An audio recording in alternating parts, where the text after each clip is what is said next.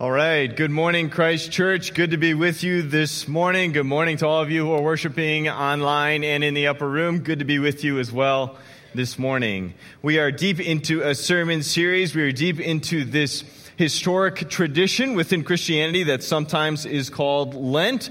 It is this season for us as Christian people that leads up to Easter, and we set it aside as a church body to really spend time looking and reflecting at ourselves, looking and reflecting at our faith, trying to grow in our faith and our understanding of our faith. And so that is what we continue to do again this morning. I'm Pastor Andrew. I'm one of the pastors here. And this morning specifically, we are going to be looking at the Holy Spirit. That's what we're going to be doing. We're going to be looking at the Holy Spirit.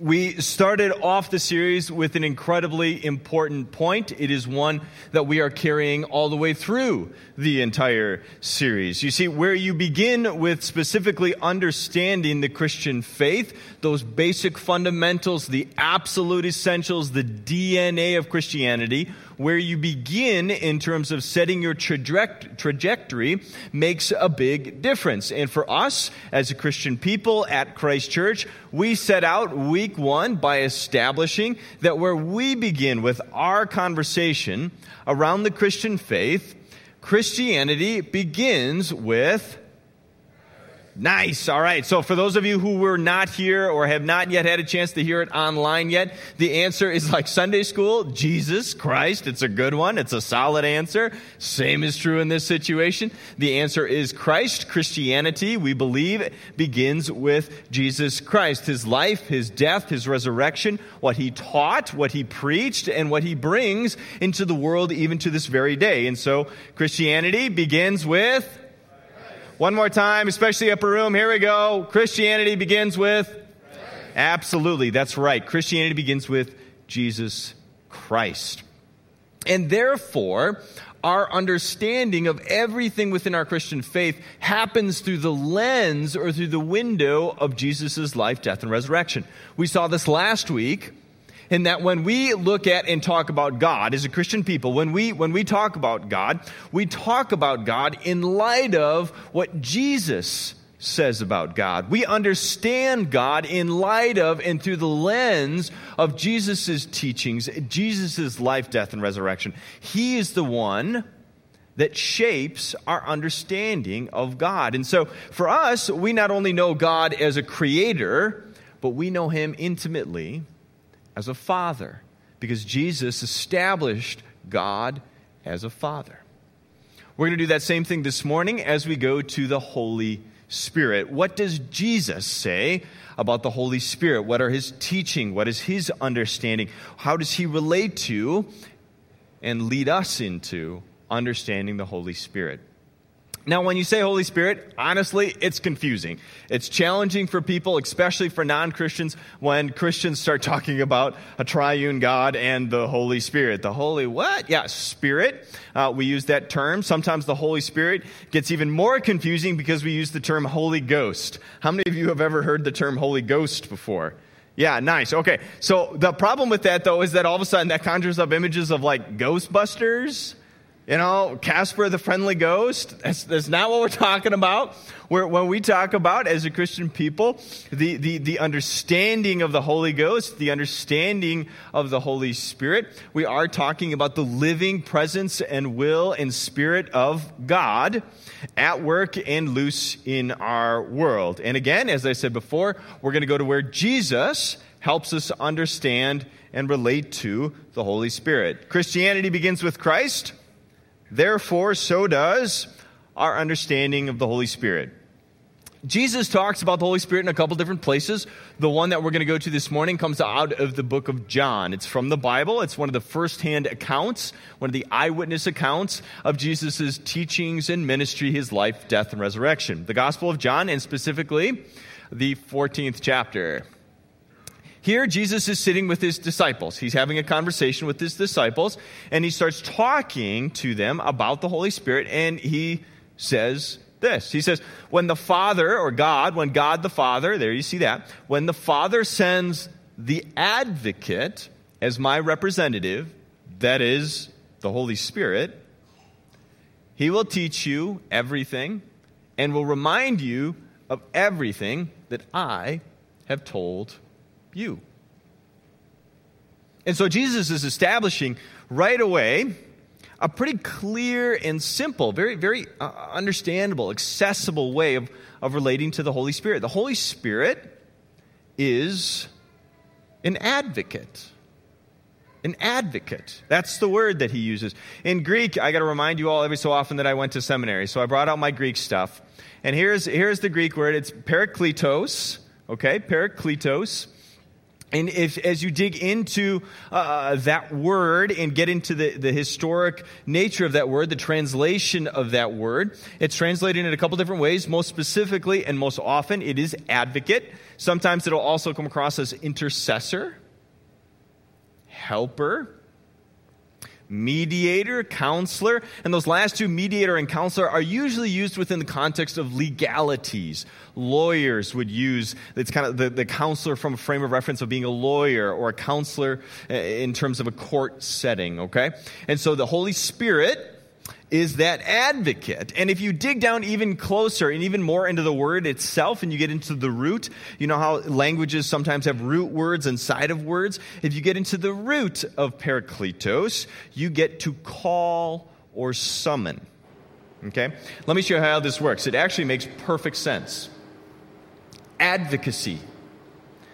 An advocate, advocacy, is when somebody calls attention or summons your attention to something important. An advocate is someone who stands up and says, hey, whoa, check this out. This is really big. This is really important. You need to pay attention to this. This deserves your attention. That's what an advocate does. That's what advocacy is. And so the Holy Spirit, Jesus refers to as an advocate. Someone who is calling, summoning, even wooing. Calling, summoning, grabbing people's attention. And calling attention specifically to the person of Jesus Christ. To his teachings. To what he taught and how he lived. His implications in terms of his life, death, and resurrection. I mean, again, you go back to John, this is exactly what he says. He says, that advocate, he's going to be my representative. He's going to be the one who speaks for me, who's out and about continuing my work, continuing to live out my will, my plans, my intentions, my heartbeat. The Holy Spirit is going to be my advocate in this world and in the lives of people. He's going to help people understand what I'm saying and what I'm teaching, and he's going to remind people of my words and my forgiveness and my grace. That's what the Holy Spirit does. Another way of saying it is like this. The advocate, the Holy Spirit, calls attention to Jesus Christ. That's your Holy Spirit. Calling attention. Your attention. My attention. To Jesus. What does Jesus want from my life? How does Jesus want me to respond in this situation? What are the implications of his life and death and resurrection for me and my family and for this church and for this community? The Holy Spirit is the one who's prompting you to ask those questions, pushing you, prodding you, pulling you, calling you to examine and think and look at Jesus. There are going to be multiple stories in everybody's life where you have probably actually experienced the Holy Spirit at work. You have probably experienced him at work. You may not have known that was the Spirit of God working. Some of you might have. But there are profound stories all over the place. In fact, down here in the lower room, Wendy just shared a story of how God was speaking and at work and calling her attention. Right? I love that. What a great and powerful story, because what happened is the Holy Spirit came to her and spoke to her and reframed the way that she was thinking in light of God's goodness, in light of Jesus Christ.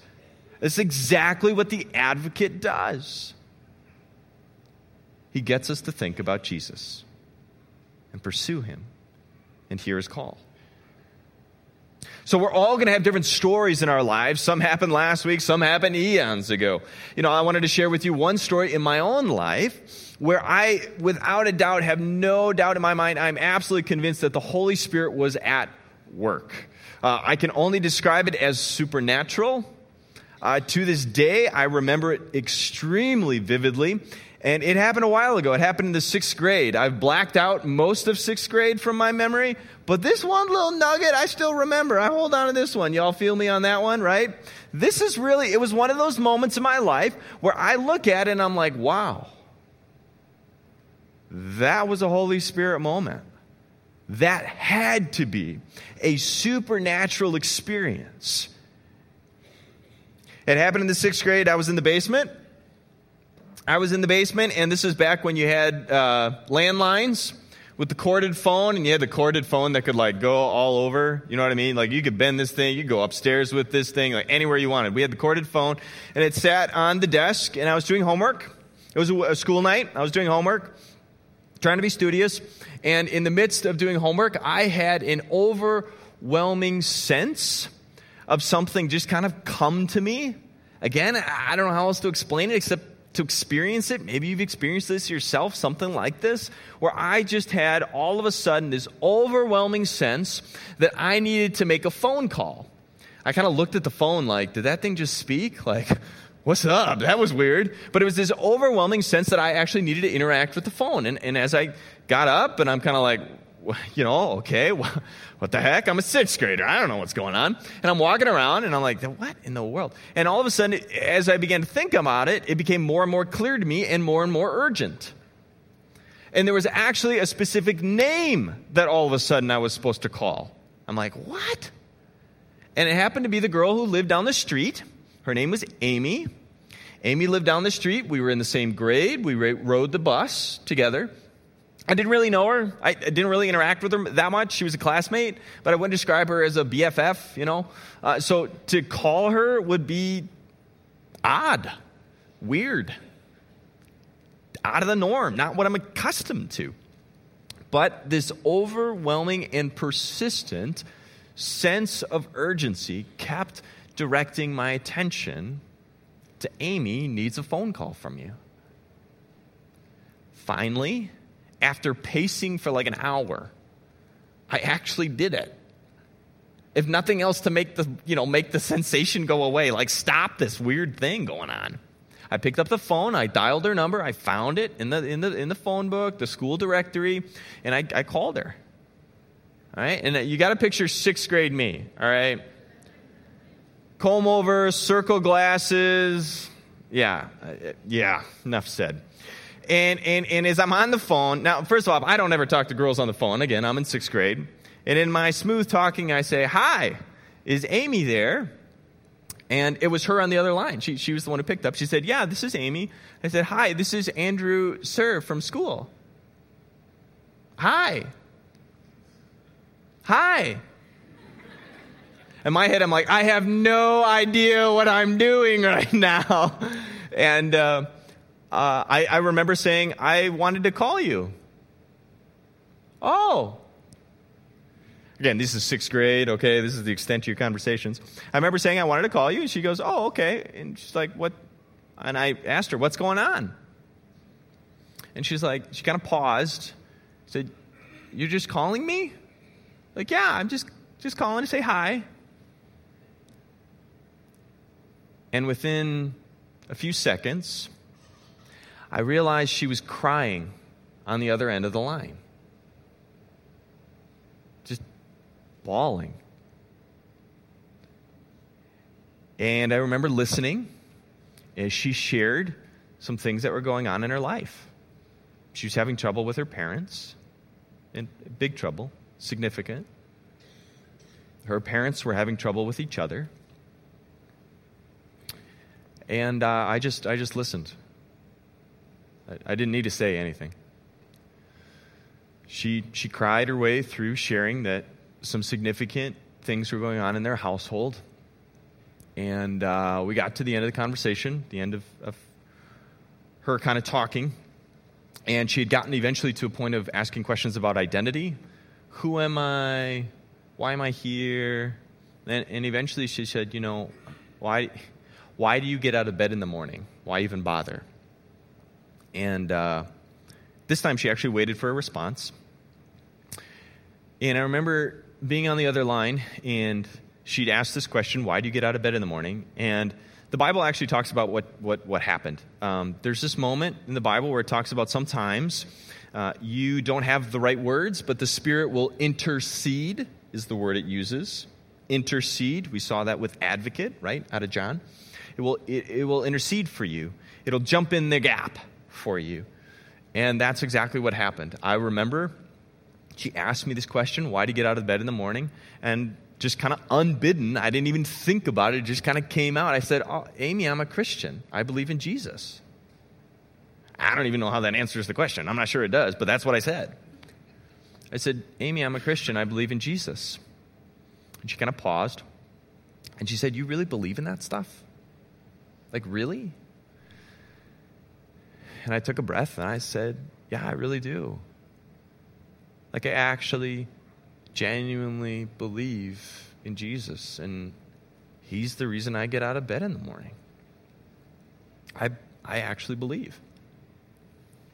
And I remember her saying, I hope one day I can too. And that was it. That was our conversation. She hung up the phone.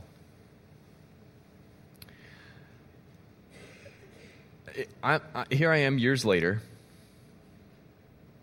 I'm standing and sitting in front of all of you. And as I recall that conversation, I am without a doubt convinced that was a Holy Spirit advocate moment. That in that moment, God was, one, speaking to me.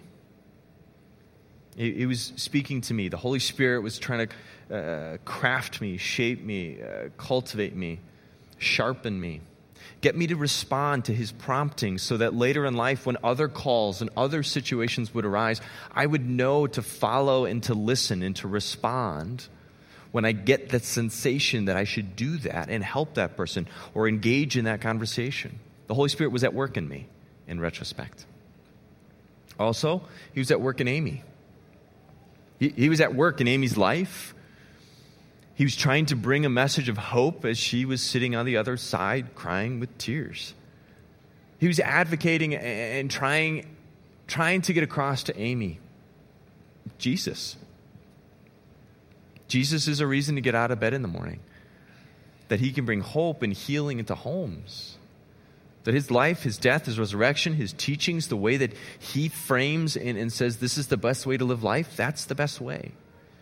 And he was using me, a 6th grade boy, to communicate that and share that with a hurting person on the other end of the phone. And that is what a Holy Spirit moment looks like for me. Maybe it's not that grand. Maybe it's not that big or that obvious. But it's the activity of God calling your attention, my attention, calling us to know and experience Jesus. Sometimes it feels like the weight of conviction. Sometimes that's the way the Holy Spirit works.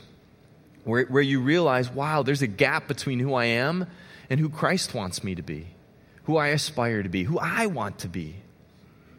Sometimes it's when that message of grace and forgiveness and hope comes to us, where we're literally crying, whether it be over your home situation, your work situation, your bank statement, whatever's going on in your life, and you're in that moment, the Holy Spirit speaks to you and brings a word of hope. It says, I love you, when you don't feel loved. The Holy Spirit whispers to you, hey, Jesus is with you. I am with you. Remember that I care about you and your future. And he prompts us and he pushes us and he advocates for the work and the will of Jesus Christ in our lives. That's what the Holy Spirit does. It's not only in our stories, it's in the scriptural stories as well. If you go to the Bible, there's example after example after example of where the Holy Spirit is calling attention to the work and will of Jesus Christ in this world. One of the best and most obvious places is sometimes referred to as Pentecost. How many of you have ever heard of Pentecost before? You heard of Pentecost? Hands up, hands up. Yeah, okay. So a lot of you. If you haven't heard of Pentecost before, it's this huge moment in the church history, in church bodies. The reason it's so significant is this is a moment where Jesus, it comes after, okay, let me backtrack. Here's what happens. Jesus is with his disciples. He says, look, I'm going to send you the advocate, okay? But in the meantime, I want you to go and hang out. I want you to go in a room and be patient for the right moment at the right time where the advocate is going to come upon you. The Holy Spirit's going to fall on you and dwell within you, and supernatural things are going to start happening. But I need you to be patient and wait for that moment in time. This is after Jesus has lived, died, and been resurrected, and he tells that to his disciples. Then he's raised to heaven. His disciples are hanging out. They're like, I guess we wait. So that's what they do. They wait. They go to a room, and they're hanging out in this room. And as they're hanging out in this room, they're nervous. They're confused. They don't know what's going on. Jesus, a couple days ago, he was dead. Now he's back. It's been a little bit of time, and now he just went flying up in heaven. And like, what is happening here? And we're supposed to like hang out in this room until something supernatural happens? Yeah, that's exactly what Jesus said to do, and that's what they do. They hang out until all of a sudden a rushing wind comes into the room. And all of a sudden things are shaking and things are happening. And what appears to be flames of fire. Tongues of fire is sometimes how the Bible translated. Tongues, a flame of fire, a flicker of fire descends and rests over the top of each of the disciples gathered in the room. This is beautiful. This is incredible imagery. This is tying back to the Old Testament stories. In the Old Testament, before Jesus, anytime that you wanted to make sure that you knew God was there in the temple, there was fire, there was flames, there was clouds, there was these supernatural experiences, and God's presence would dwell in the temple. And the way that you knew that it had come on the tabernacle or the temple was sometimes that literally a pillar of fire or a pillar of cloud would descend on the temple. And here you have a situation now, it's now, years and years later, it's after Jesus, and now the Holy Spirit is descending once again. There's fire descending, but rather than being in a physical temple, the Holy Spirit is now dwelling in people. In people. The Holy Spirit is going to begin to work and advocate, going to call people through people. The Holy Spirit is going to call people through people. And so all of these disciples all of a sudden have this tongue, this flame, this fire, this supernatural event. They get up, they start talking to each other, and they're talking in different languages. They're like, this is trippy, what is happening? And they realize this is the advocate at work. This is what Jesus promised. So they go out into the streets, and they start talking to people in the streets. And Jerusalem is a very multi-ethnic, it's multicultural, there's tons of different people. It's the way that it was back then. It's very similar to the way it is today. If you go to Jerusalem, you go with Pastor Bob, he's taking a trip coming up, and if you go there, you're going to hear all sorts of languages and styles of clothing and cultures and values. And you had that back then too. And the disciples are flooding into the streets, and they're speaking different languages in a way that people understand from all over the world. And they get it. They understand what the disciples are saying. And what are the disciples saying? They're calling attention to the life, death, and resurrection of Jesus Christ. That's what they're doing. They're preaching. They go out into the streets, and as the scriptures say, as the Holy Spirit gave them the ability, they started to speak the gospel in a variety of tongues in ways that people could understand. People have conversion moments and believe. This is often regarded as the birth of the church. Like us, Like you trace our lineage back, you go way back, it goes back to this story. 3,000 people believe. First megachurch in history. 3,000 people convert and start to follow Jesus because the Holy Spirit called attention to the life, death, and resurrection of Jesus Christ through his followers. That continues to today. That there are certain gifts, supernatural experiences, events, moments, and gifts that the Spirit will use in each one of us who are Christian people, where they will come to fruition in a way that points people to Jesus. Sometimes the Holy Spirit will work in ways that brings about discernment in specific circumstances, where it makes it plain and clear that this is what Jesus' will is. This is what Jesus would want in this circumstance or situation. Sometimes it's just a straight-up miracle, a straight-up supernatural event that's hard to explain. Some of you might have experienced one. Some of you might know somebody who's experienced a miracle before. They continue to happen this day, and the only rationale is it's a supernatural, miraculous event that points people and testifies to the activity of God in our world and to Jesus Christ. One of the last and most important places where we as a Christian body continue to see the work of the Holy Spirit is in the sacraments, is in communion and in baptism. In communion and in baptism, the Holy Spirit is evoking faith. It's calling you. It's pulling you to the table. It's coming forward and saying, yes, I'm a broken sinner, and yet how good is God that he would give himself to me in the person of Jesus Christ for the forgiveness of sins.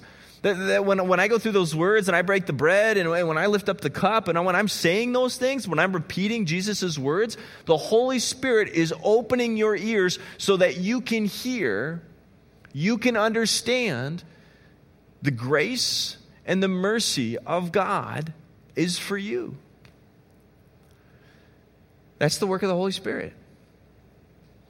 It's found in baptism. Today we're going to have a baptism. Baptism is the moment where the promises of God happen and are exchanged between a child and God and between us as a community and this child and this family, and where all of these words are spoken and water, physical elements are attached to powerful words. And so God uses that and brings them together by the power of the Holy Spirit.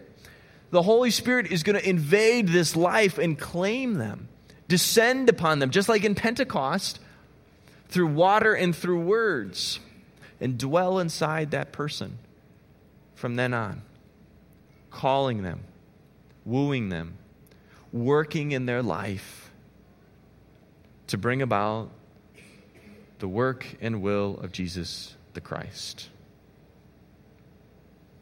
This is what the Holy Spirit does. The Holy Spirit that is at work in your world and at your life. It is advocating for Jesus Christ so that you would know God's grace and mercy is for you. His love is for you.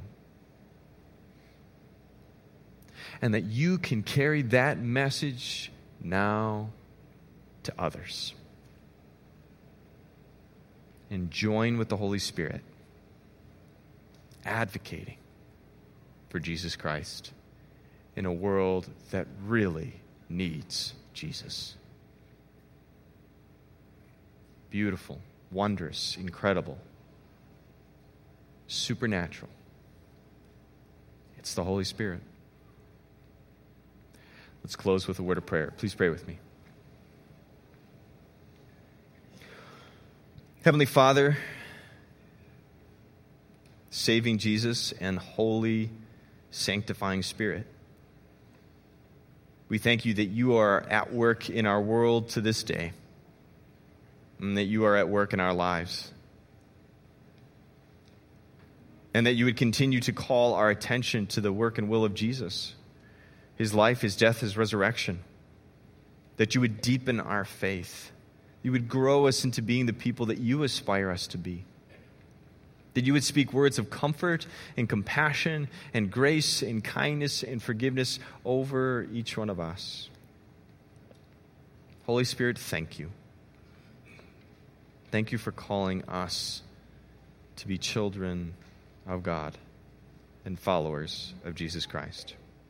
We ask and we pray that you would use us, use our lives. We seek to partner with you in what you're doing in reaching more people with the gospel, bringing more people to an understanding of Jesus, calling more people to be part of your church. We ask for that privilege simply because we know the joy and satisfaction having found it ourselves. Lord, we ask and we pray this according to the grace that is found in Jesus Christ and in his name. Amen.